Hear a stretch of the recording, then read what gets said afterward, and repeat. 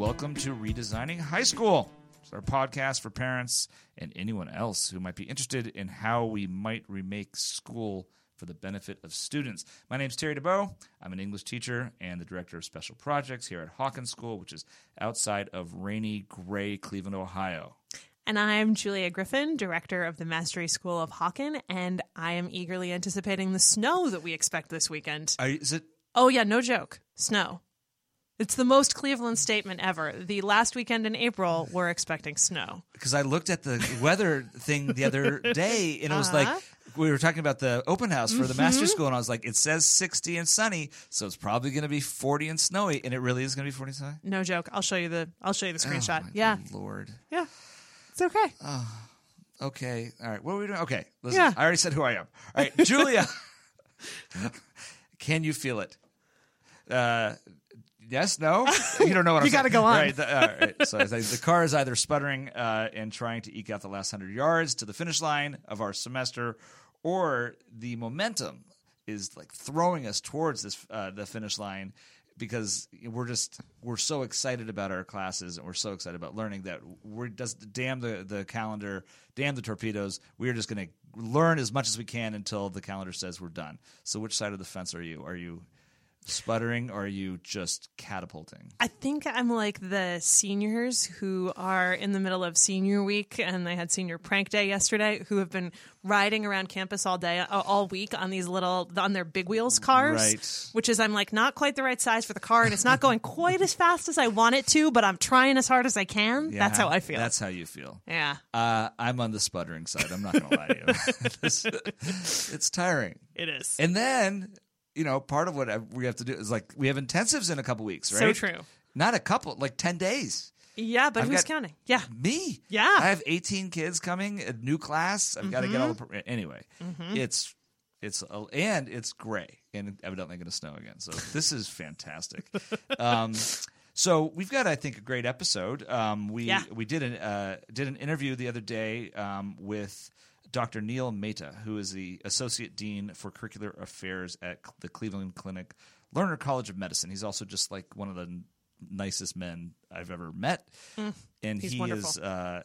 He's wonderful. And he's also the parent of a Hawken alum, Seisha, and he's also, very importantly, sort of one of the chief Scott Looney whisperers.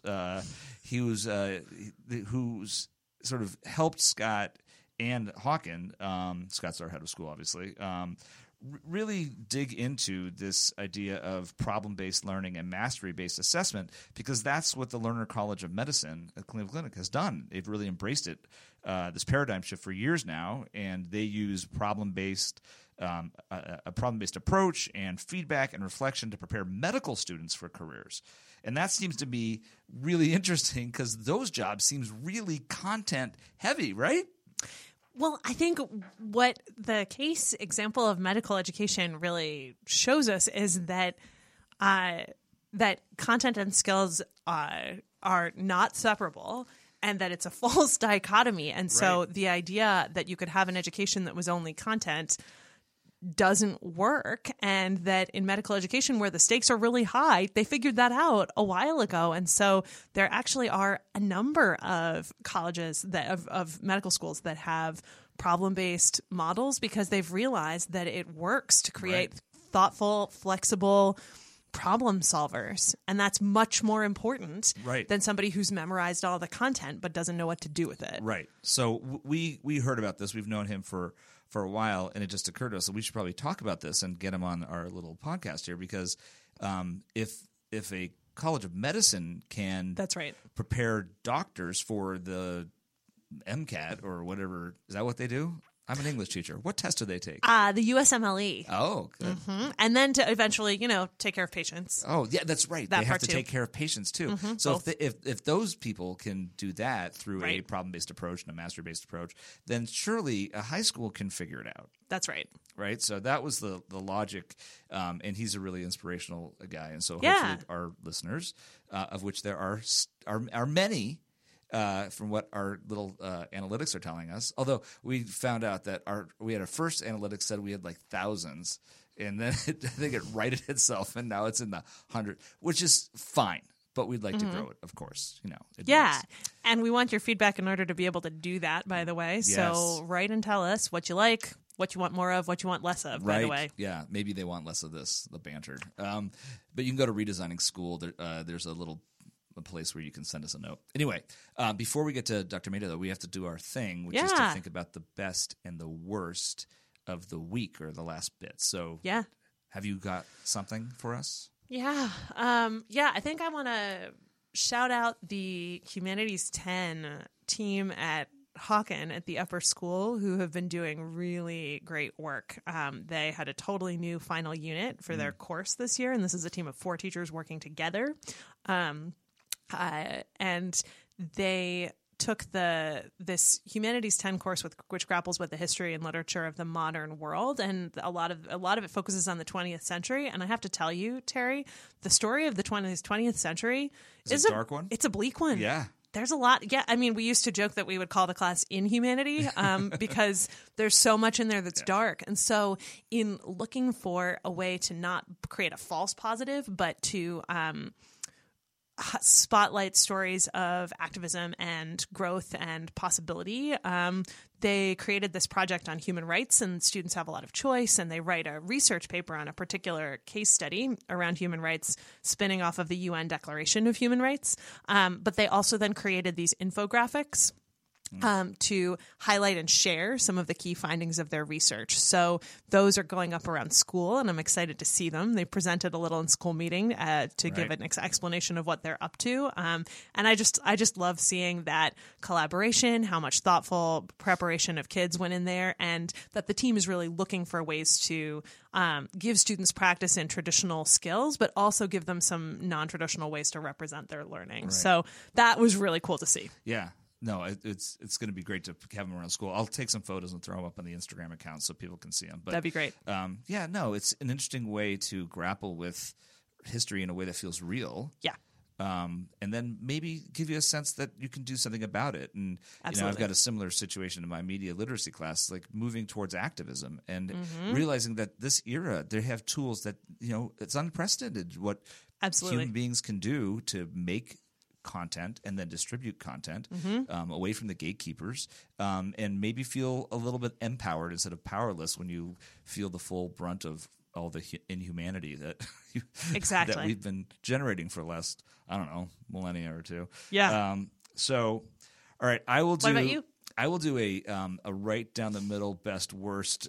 Oh, good. A little bit of everything? A little bit of. It's not the best. It's not the worst, but I will say I'm grateful. Which is that, as I mentioned, I've got this intensive coming up in a couple weeks, and it's a journalism class, and so we will be down at our urban campus, the Grease Center.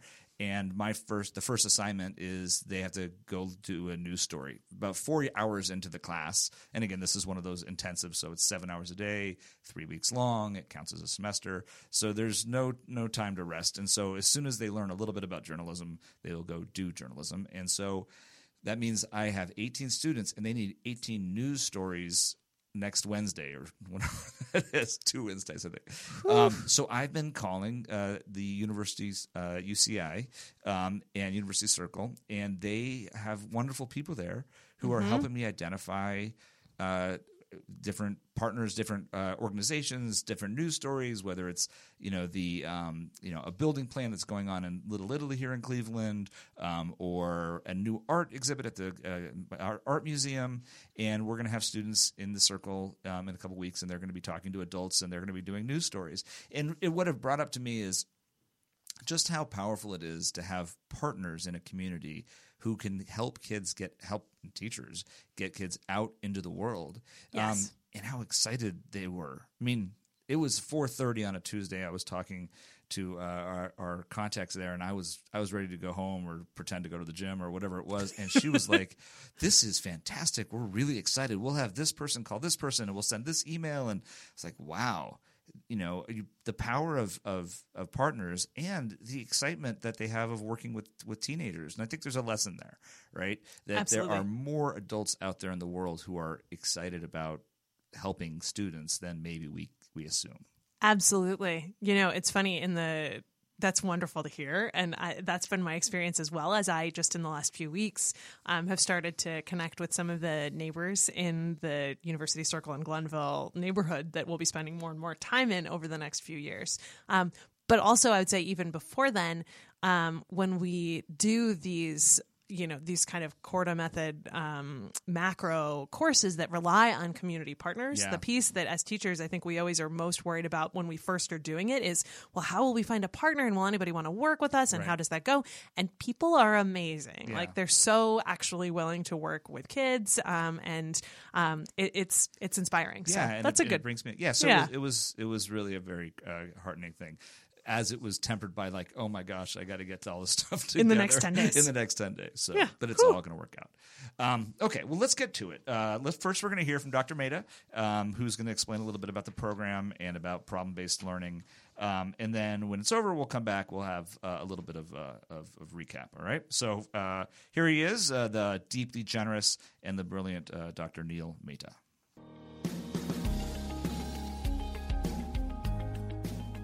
All right. Well, welcome to the podcast there, Dr. Mehta. We're so glad that you have some time to talk to us. We know you are a Hawken adjacent person of the community. Can you talk a little bit about your relationship to Hawken and maybe a little bit of your background? Sure. So I think I'm very, very close to Hawken because my daughter, Seisha, went through Hawken from both middle school and high school, and has incredibly fond memories. She's a sophomore now, and every vacation she comes home for a break, she stops by to say hi to the teachers. So that's my claim to fame. It's my daughter. Yeah. We were lucky to have her at Hawken. We were. I remember helping her on her college essay, and she was on the soccer team with my daughter. So she's wonderful, and I know that the work that you do and have done at the Lerner College of Medicine has been a big inspiration for the work that we're taking on, and in particular for Scott Looney. And I joke that you should probably petition for retroactive tuition remission because you've inspired. Yeah. Are you in process? Very interested now in this. Yeah, I would suggest that you move on that. You and your work at the Lerner School has really been an inspiration. Could you talk a little bit about sort of this mastery-based education track that you did with the school? Sure. So there was a huge team. I was a small cog in this team. So the vision was that there was a competency-based assessment system, and we designed it in the sense that every physician is way more than just medical knowledge. And almost every physician that you have as a doctor, half of them were in the bottom half of their class in medical knowledge, right? I mean, just by statistics. It's true. Yeah. So, and you choose them and you like them and you have a choice and you have your physician. So what is it that makes a good physician? So we started off by defining what would be the competencies that go into being a good physician. And the second point was that when we chase assessment of knowledge, we unfortunately tend to ignore all these other competencies. And I think that was something that became very real. In medical schools, we have to still take one very high-stake summative exam, which is the USMLE. And every dean for curriculum and every educator in medicine knows that these are huge distractions from becoming a good physician. They are not actually helping us make good physician. It's a distraction because students have to do well in these to match into the next state. So we said, why don't we can't do anything about that, but everything else we're going to change completely. So we said we would make a school with no tests, no grades, no lectures, competency-based, where students will reflect and provide evidence on these and write a reflective essay, a 2-page essay on each of the 9 competencies, so an 18-page essay every year.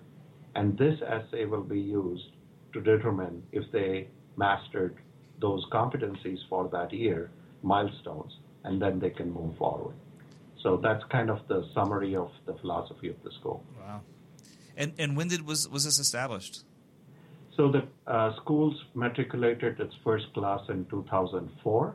So we are a program of Case Western Reserve University School of Medicine, which has a traditional program, which is a very well-renowned program for many years. But this was a new program based at the Cleveland Clinic. Okay. So I'm so curious what your experience has been with the students. So how would you say students coming out of your program are different from students who are more traditionally educated? Yeah, it's one of the things we would like to study formally. So I have anecdotal data. Mm-hmm. We do an exit interview every class that leaves at the end of their 5 years. But we are now starting. Now we have had students out for 10 years. Our first class graduated in 2009. Right. So we want to go back and actually see their trajectory as to how this might have made a difference. But anecdotally, we have students who have reflected on their own path, which we want them to do. And it begins, there was one fascinating PowerPoint that actually one of the students put together for a presentation at the American Medical College Association, AAMC. And what she said was, we start off by looking at the feedback we give to the students. The students would say, oh, so if I get something narrative in the area that says you need to improve in this competency, we would take that as a D. Mm. And if I got a narrative comment saying you did well here, keep on doing that, they would take that as an A. So when they come from these amazing high school and colleges to come here, we have trained them so much to look at grades. They converted our narrative comments, which were formative, which were to help them become better, into grades. They even would start by saying, I got 10 comments in areas of strength and 4 in the areas for improvement, and it became a number. So this is where they start. And then she traced out this amazing pathway of somewhere in year 3, they start to realize that this is actually for their own good. Actually, at 6 months, it starts to hit. By the end of second year, this is deeply ingrained. And I think the best thing she said was she would go to faculty and say, you know, I know what I'm good at. I've received lots of feedback. I have only 2 half days to work with you this week. Why don't you tell me what I can do better on? That'll be the best use of our time. And this is how she would start her rotations in clinical practice, where she hadn't met the preceptor before. So this is where a lot of them get to. Now, the big issue is, the hidden curriculum in the real world is what it is. And so when they leave here, do they sustain this philosophy, or do they lose some part of it? And that's what we want to go back and study. Right. Yeah. Well, so it sounds like even at the level of a medical student, school has infiltrated their thinking in such a way that it still becomes pretty transactional, right? And they convert these formative assessments of guidance into some sort of numerical one that they can then use to sort themselves against others. Is that part of it too? Well, hopefully we don't share their numbers with anyone else. But at the bars they're saying, I got 10 and you got 7, right? I'm sure they do that informally. I'm sure they say, what did you get? So even, I'll give you one other anecdote. So we have essay-type questions. We try and steer away from all quizzes. The only quiz we have is a weekly quiz. It's for self-assessment. Mm-hmm. So it's an open book. They take it, and then they themselves will take it again to learn more.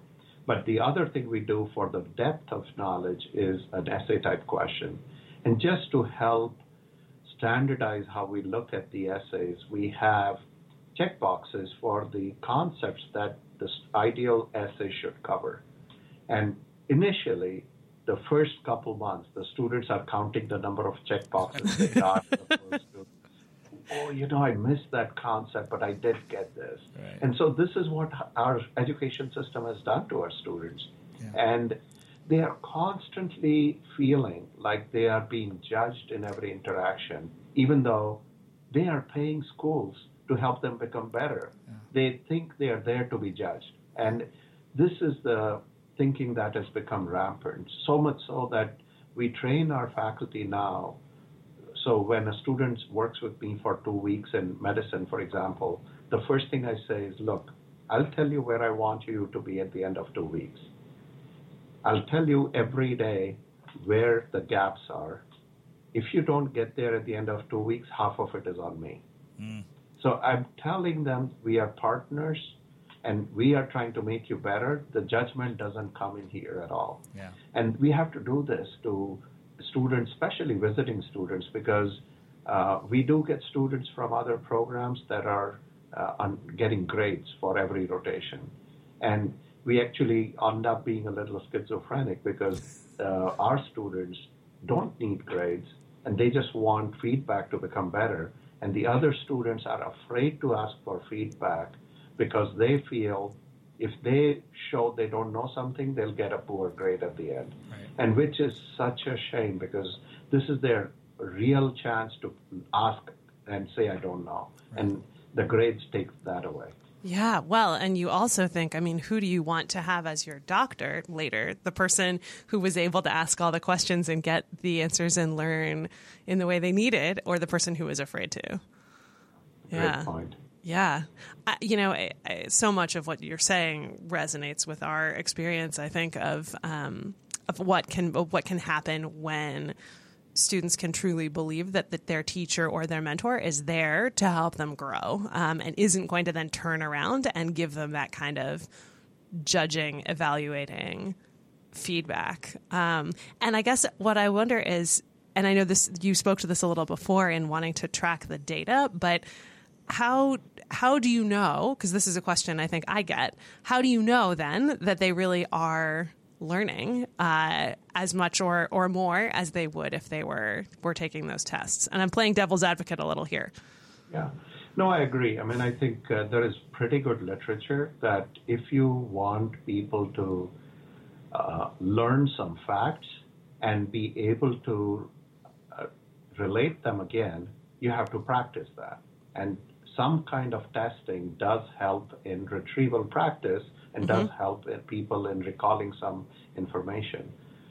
On the other hand, obviously tests, the problem is that unless they apply this knowledge soon and continuously, they're going to forget whatever we ask in a test. Yes. Right? So that's the issue with, one issue with this whole problem is they are learning medical knowledge. And are we developing a curriculum that helps them retain it and apply it? And it's not just in the test-taking environment. The second part is, again, goes back to the original question, which I think you're trying to get me to say, there is way more to a physician than learning. And so when we say learning, what are they learning? And really, I think one of the areas of literature right now that's very taking off is what we call professional identity formation. And what this talks about is just like, and this is something you guys are closer to actually in primary and middle school, is the child's mental development. And you go back to the cognitivists and Piaget and all those theories. We are moving on to how does a person develop once they enter a profession? And how do they build their identity? And that includes things like honesty, integrity, character, but in the setting where they are being pulled in multiple different settings, no one is observing them, and they still do the right thing. Right. And what does it mean to be that professional? And it's not something we can teach. We want them to learn and reflect. Though you can only internalize these concepts if you get feedback and you reflect on them. So that is the learning that is probably more important, or at least as important than any other learning. And that there's no other way to test, right? Yeah. So I don't know if I answered your question, but I think those are the two issues. Well, I think part of what we're and why we're so attracted to this method is that these are the questions that we're wrestling with, right? And what do we really want them to learn? What is going to help someone be successful in life? And some of these are things that don't end up on tests. In fact, there's really no way to put it on a test other than to create experiences where they get to practice them. But I guess I want to come back to this question about content. It seems to me that medical students need to know a lot of information, right? I've had enough surgeries in my life. I'm glad that my neurosurgeon knew a lot about a spinal cord. It was a really important time for me, right? So how have you guys wrestled with this, content versus the acquisition and practicing of some of these skills that you mentioned? Right. No, great question. And, unlike there are parts of medicine that don't change a lot. Anatomy is an example. Histology is an example. It's kind of maybe once every decade we find a new ligament or a muscle, but otherwise that's still happening. Yeah, they did find a new muscle in the leg. I was in the lower extremity in the last two years ago. I was really surprised. So I think the point I'm trying to make is medical knowledge changes so fast that more important than what they learn in medical school is how they learn, and do they learn how to keep learning. So there is no medical school that can cover the entire curriculum of what a medical student should know at the time of graduation. This is actually interesting. So when I came into this role of curriculum dean for the school, one of the first things I said was, when my daughter goes through high school or college, she can say, I forget what these are, algebra A or algebra B or something, and she can take that to any school and they're all learning the same thing. They may be learning it in different ways, but the content is a standard. If you look at the AAMC, which is the association that governs medical colleges, and ask them what is the curriculum for a medical student to have covered by the time they graduate, they do not prescribe it. Because then you are asking for every student to have known everything, which means you couldn't do anything else during the med school. Right. So the content is so vast and it changes so fast that there is just no school that will cover all this. So what every school tries to do is cover the foundation. In a way, the USMLE is there. It was meant to be a standards test, to a pass-fail test. Step one was, do you know enough to be a safe physician? And that's what your neurosurgeon needed to know. Fingers crossed, yeah. Right? Hopefully he passed that one. I'm sure he did. He did. So, good job. But the rest, it has become a number, a 3-digit score, almost like the ACTs and SATs, that is used to gain admission to the next level of training. Right. So what we are really focusing on, getting back to point, is how do students learn? How do they learn collaboratively? How do they learn to help each other learn? And do they have a system of continuously staying up to date with knowledge? And that's what we try and do. Right. So we have a problem-based learning curriculum. We give actual cases, patients, hypothetical cases to students, and they work in groups of 8 and solve them over a week. Then we give them the next case. That's great. Yeah. I think that idea that keeps coming up here of habits and of internalizing those practices, I think that part is so important, and it resonates with a conversation we had here a couple weeks ago with some teachers who were worried that as we move toward a mastery-based system instead of a graded system for the mastery school, that how do you keep it from becoming a sort of chasing of check boxes? Then everything's about a rubric and you have to have gotten all your checks, like you were saying. And part of where our conversation went was in thinking about the cultivation of those habits and those skills, and what does it really mean to learn something in a way that it is transferable and applies to new contexts. And it sounds like that's what you are. That's what you want for the doctors you're training, and it's what we want for our students too, I think. No, I think absolutely that's very profound, and I think most educators know this. The problem is the system for gaining admission to the next level of training Right. completely lined up against any such movement. And so I'm actually very, very impressed that you guys had the courage and vision to pursue this. Well, Scott Looney has got courage and he's got vision. Yes.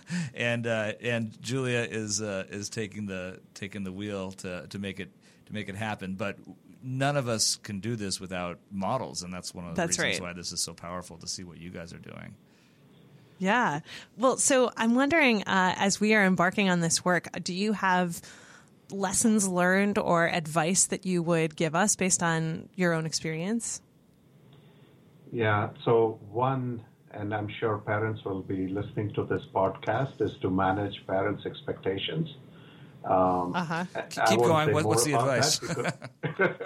So I won't tell you how you do that. Darn. But I think managing it and, I think they want the best for their kids. Yeah. Unfortunately or fortunately, part of that means getting into colleges. And so I think you guys are very sensitive to it. You've thought a lot about this, but managing that expectation and conveying that vision, I think that eventually these will be the kids who will do the best. So that, for us, it was really easier because students chose to come to us. Right. And part of the, good thing for us was we had a lot of applicants who wanted to do this, and we had a choice of who to take. And we clearly looked for people who believed in this vision. So that is one. I think the second is it takes a little while for students to break away from what they like we just said. Right. And so it'll take a little while for everyone to get comfortable. And the good thing is culture wins. Nothing else wins. And so building that culture all the way from top to bottom. So when someone mentions a grade or mentions something, gently pointing out what really the vision is. And slowly the culture develops because as each year passes by, the seniors will train their incoming class. Peer learning works very, very well. And so, once the first year's class has learned this, internalized it, they are their best ambassadors. And they will be the ones who will help their peers, the juniors, get into this. I think that probably has worked the best for us. When students come for interviews, we just let them talk to our existing students. Yeah. And when they come in for orientation, we again let them talk to our students who are here. And I think that has helped the most. That sounds like really good advice. And, in listening to you, I also thought, I wonder if 14-year-olds are more malleable or more easily deschooled or more quickly deschooled than medical students who've had an extra 8 years or more of steeping in the stew, as Scott would say, of the sort of traditional education and grades. It'll be interesting to see. I would hope so. And I Me too. The first class that you graduate and when they do well, and unfortunately, when I say well, I meant get into colleges they want. Sure. All colleges are going to work for them, believe me. But they equate success with getting into a specific college. But when that happens and they're well received, that'll take care of parental expectations. I think for us, we were told don't have any tests, high-stake tests in school. How are your kids going to do when they go to USMLE? They aced it. Did they? That was one of my final questions to you. How'd they do? And they continue to ace it. Yeah. So it's like, they do prepare for those tests. Unfortunately, it's a high stake multiple choice test, and we give them time to prepare for that but they do it themselves, and they do fine. So. And it's almost a detractor because if we didn't have to give them time to prepare for that, we would do some amazing other creative stuff. But we give up that time. Right. Yeah. Well, this has been really illuminating and gratifying. I am so glad we are able to have this conversation with you, and we'll check back with you when we get a little further along, see what you think. So. Well, It was a pleasure, and I'm really, really proud of what you guys are doing, and it's so close to here. Yes. Scott's actually going to stop by, I think, to talk to our Chief Academic Officer, Dr. Young, Yes. because there's proximity and there is probably good opportunities for some synergy. Yeah. Terrific. We're looking forward to that. Great. All right. Well, thanks for making the time, and we'll check in soon. All right. Take care. All right. You All the too. best. Thank All right, you. Bye. See ya.